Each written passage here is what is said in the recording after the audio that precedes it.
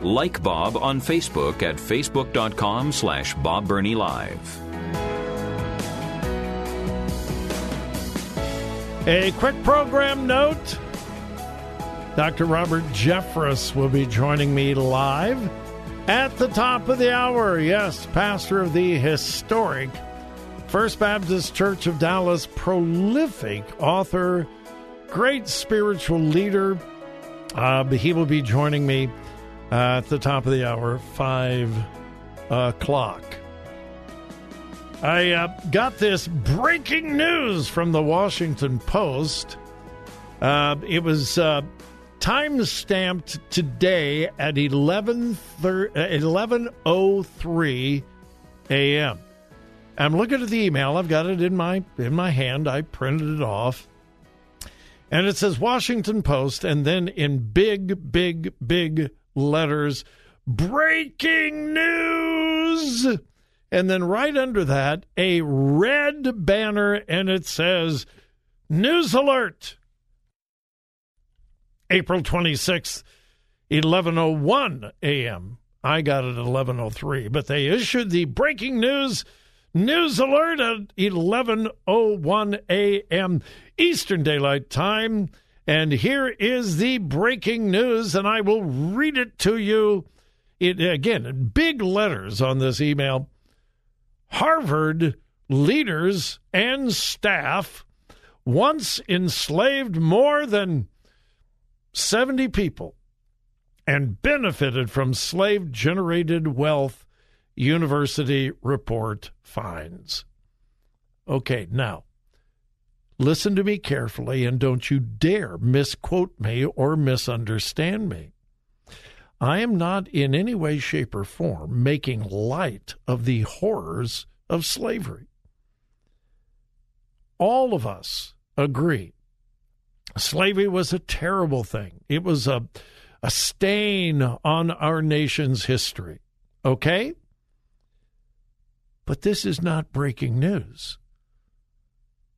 This is not breaking news. What do you mean breaking news? If you know anything about the history of our country, slavery was prominent among many of the wealthy and influential Americans during this time period. What do you mean breaking news?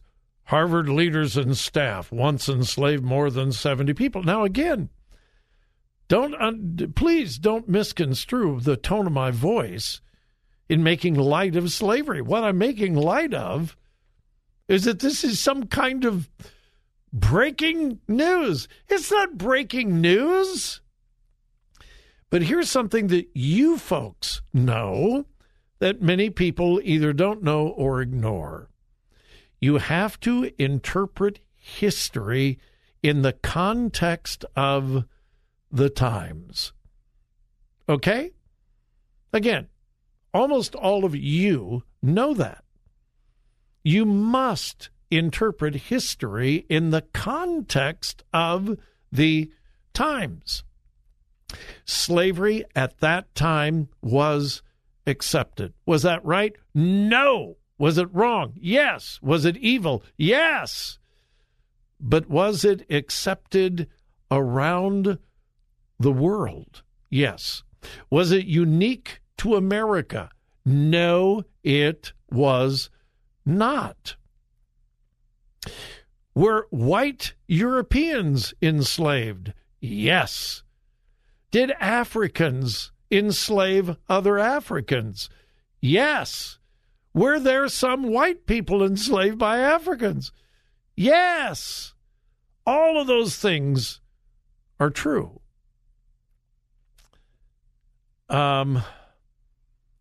So you interpret history in the context of the times. Now, again, let me state, as I have stated it over and over and over again, and I could say it 1,000 times and somebody will misquote me or misunderstand me.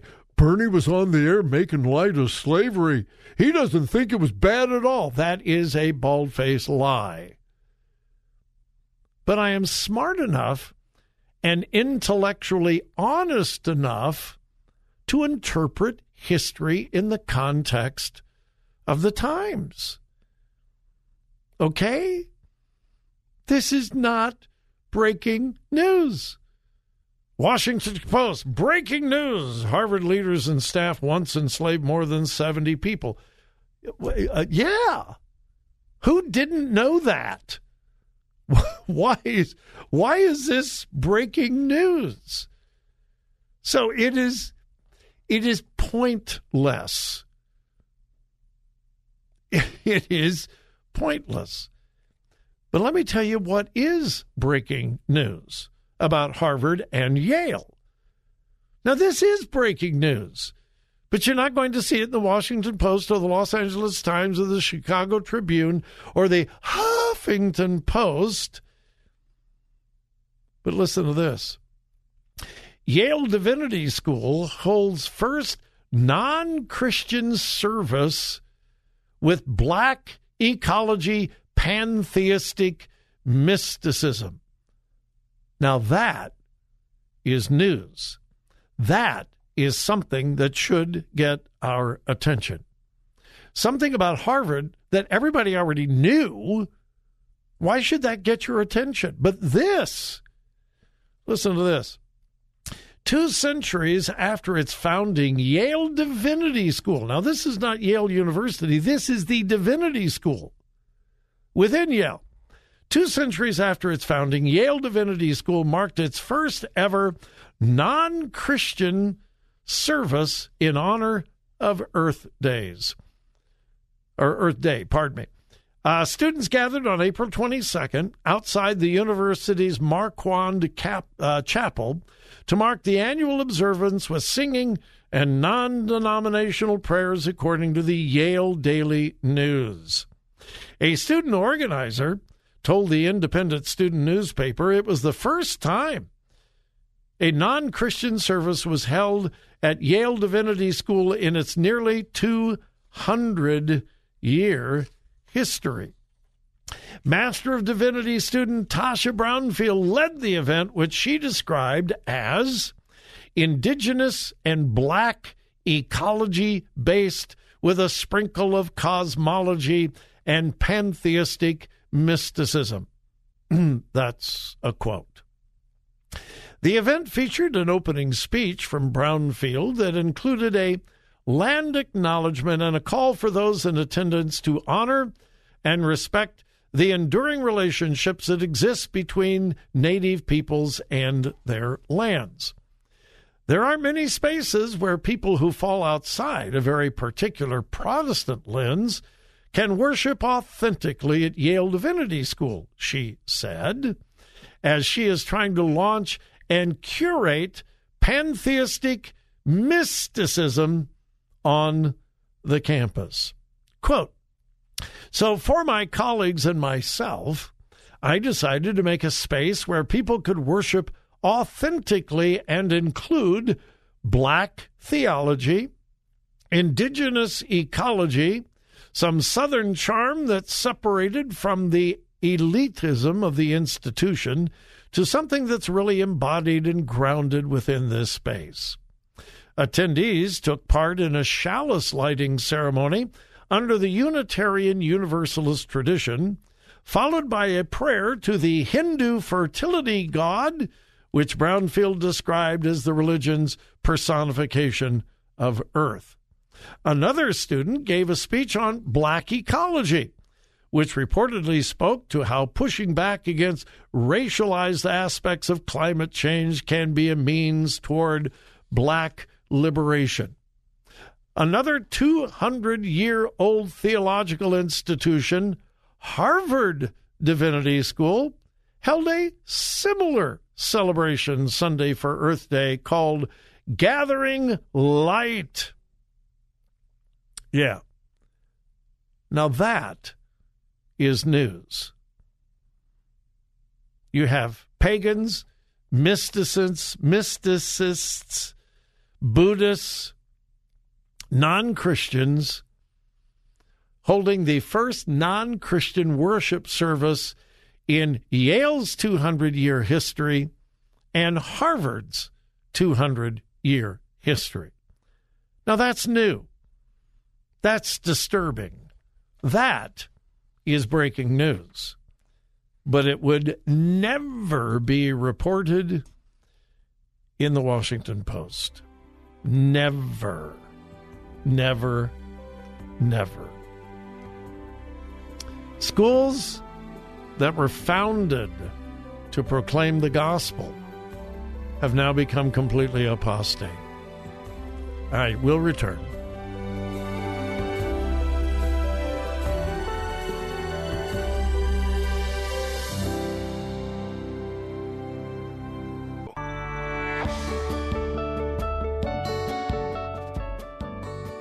Follow Bob on Twitter at twitter.com/Bob Burney Live.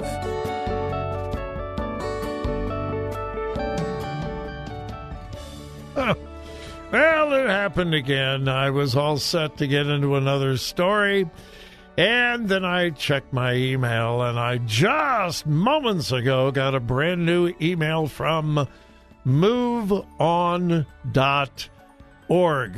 The subject line is, I read banned books. In fact, they want to send me a bumper sticker that says, I read banned books.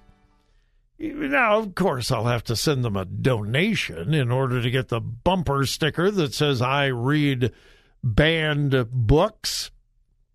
But the liberal left is so unbelievably hypocritical.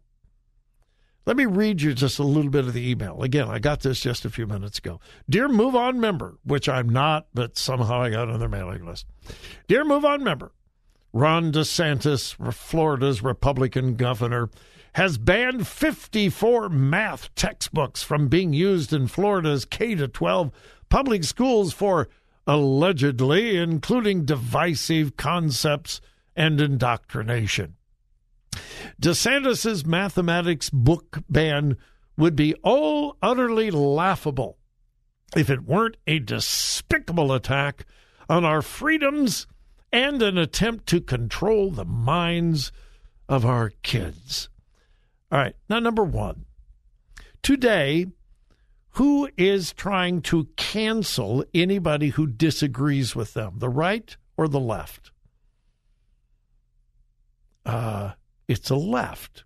In fact, we've even come up with a title, Cancel Culture. You don't agree with us? We will destroy you. We don't like your book? We will ban it. We don't like your TV program? We will boycott it. We don't like your radio program? We will boycott it. Twitter has been in the news big time, and Twitter has been controlled by the left. Who has Twitter been censoring? Conservatives, Christians, not the left. They've permanently banned Donald Trump, but Vladimir Putin has a Twitter account. Talk about hypocrisy. Accusing conservatives of censorship? Are you kidding me? But then, let me read that phrase again. DeSantis' mathematics book ban would be utterly laughable if it weren't a despicable attack on our freedom and an attempt to control the minds of our kids. All right, now let's get real practical just for a moment, okay?